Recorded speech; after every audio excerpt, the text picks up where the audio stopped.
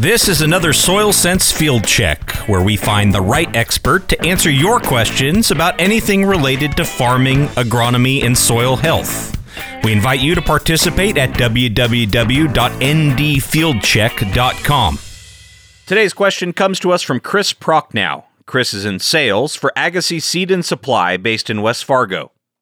I heard from a customer the other day about cutworms in a soybean field that was planted green into cereal rye. So I was wondering if this is common, and do we need to recommend scouting for cutworms or other pests when using cover crops? Here to answer this question for Chris and his customer is Extension entomologist and North Dakota State University professor, Dr. Janet Knodel. Jan has been at NDSU for over 20 years, and she has a background in integrated pest management and entomology of insect pests and field crops. In short, she says yes, these fields should be scouted, but she goes on to share some valuable details about scouting and managing cutworms. Cutworms are soil insects, and they're generalists, so there's quite a few different species of cutworms that are pests on our crops here in North Dakota. We have at least 32 different species of cutworms. So it kind of varies.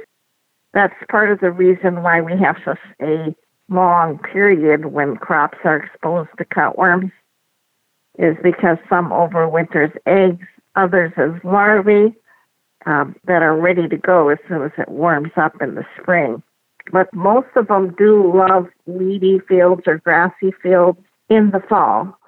So that's probably why they ended up in the rye field, is because it was seeded in the fall.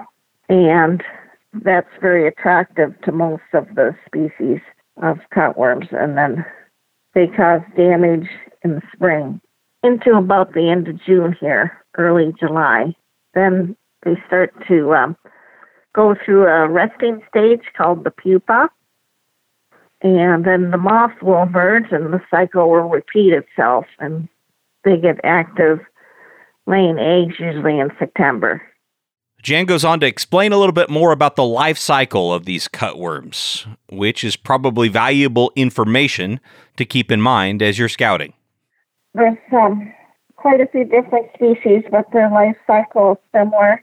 So they lay the eggs in the soil, usually in September. Some of the eggs overwinter for some species, and then other species, the eggs will hatch into the larvae, which are the caterpillars, and then they remain in the soil for overwintering.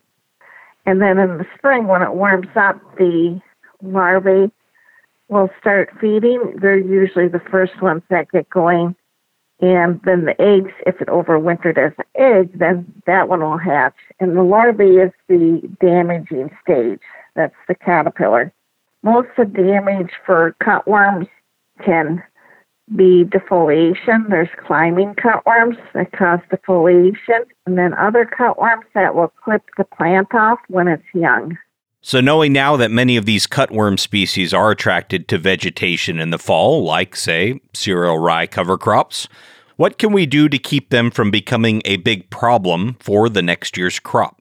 You pretty much just need to get out in the spring and scout and monitor the fields for infestations.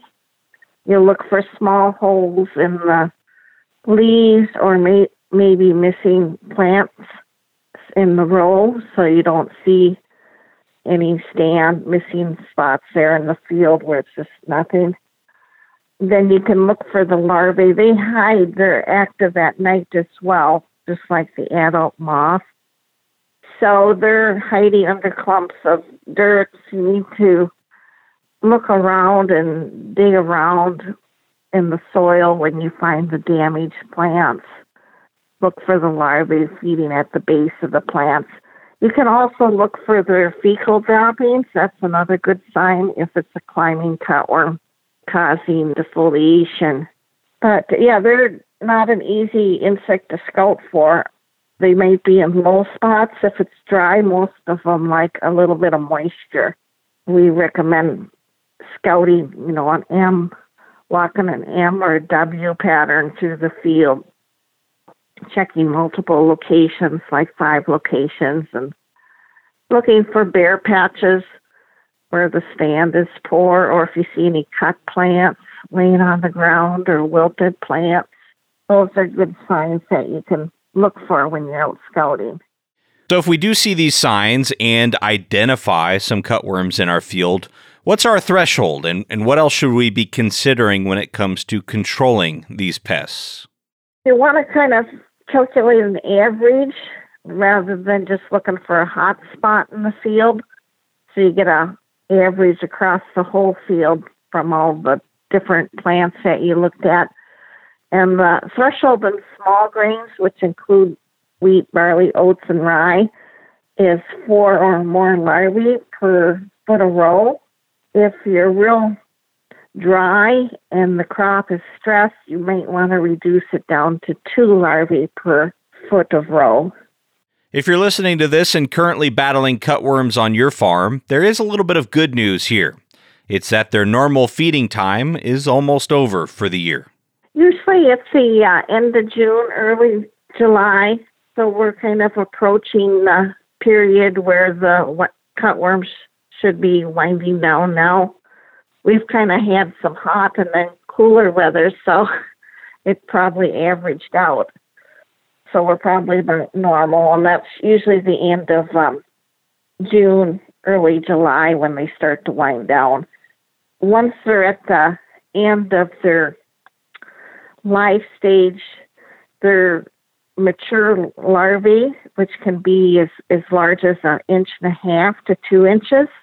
So they get quite large. When they get that big, they're getting ready they're at the end of their feeding cycle and damage that they're causing to the crop. So we generally say you missed your window for applying an insecticide. If you were at the threshold, you would want to implement your chemical controls earlier when they're smaller larvae. And that's why we recommend, routine, regular scouting to see if your field has cutworm larvae. And some of the cutworms will migrate into North Dakota. They don't overwinter here, like the variegated cutworm. So that one is also attracted to weedy fields, which that, rye and soybean field would be considered weedy. So they come up and they'll be laying eggs in the field. Well, just because they're past the feeding stage this year, though, shouldn't we try to be controlling them so that we don't have an even bigger problem next year? No, that's the difficulty with cutworms. There's no forecasting model. Infestations in the fields are not understood very well. We don't know why they're more attracted to one field than another field, other than we do know generally that they like weedier fields, most of the cutworms, or they'll go in after sod. So it's really hard to predict, and that's another reason why just basic routine scouting is the way to go, because they're unpredictable. Very interesting information. Thank you so much to Dr. Janet Knodel for sharing, and to Chris Prochnow for asking the question. We have many more experts here to answer your questions. In some cases, they are PhDs, like Dr. Knodel. In other cases, they're farmers, agronomists, consultants, and others who are more than willing to share their experiences. We'd really appreciate it if you would do just as Chris did and take a minute to leave us a question. Just go to this website, www.ndfieldcheck.com. There will be a button right there on the page you can simply click using your phone, tablet, or computer and begin recording. We will track down the right person to answer your question and share both the question and answer on an upcoming episode. Thanks so much to our sponsors who are making Field Check possible: the North Dakota Corn Council, the North Dakota Wheat Commission, the North Dakota Soybean Council, the North Harvest Dry Bean Association, and the North Dakota Barley Council. So head over to ndfieldcheck.com and leave us a voice message with your question today.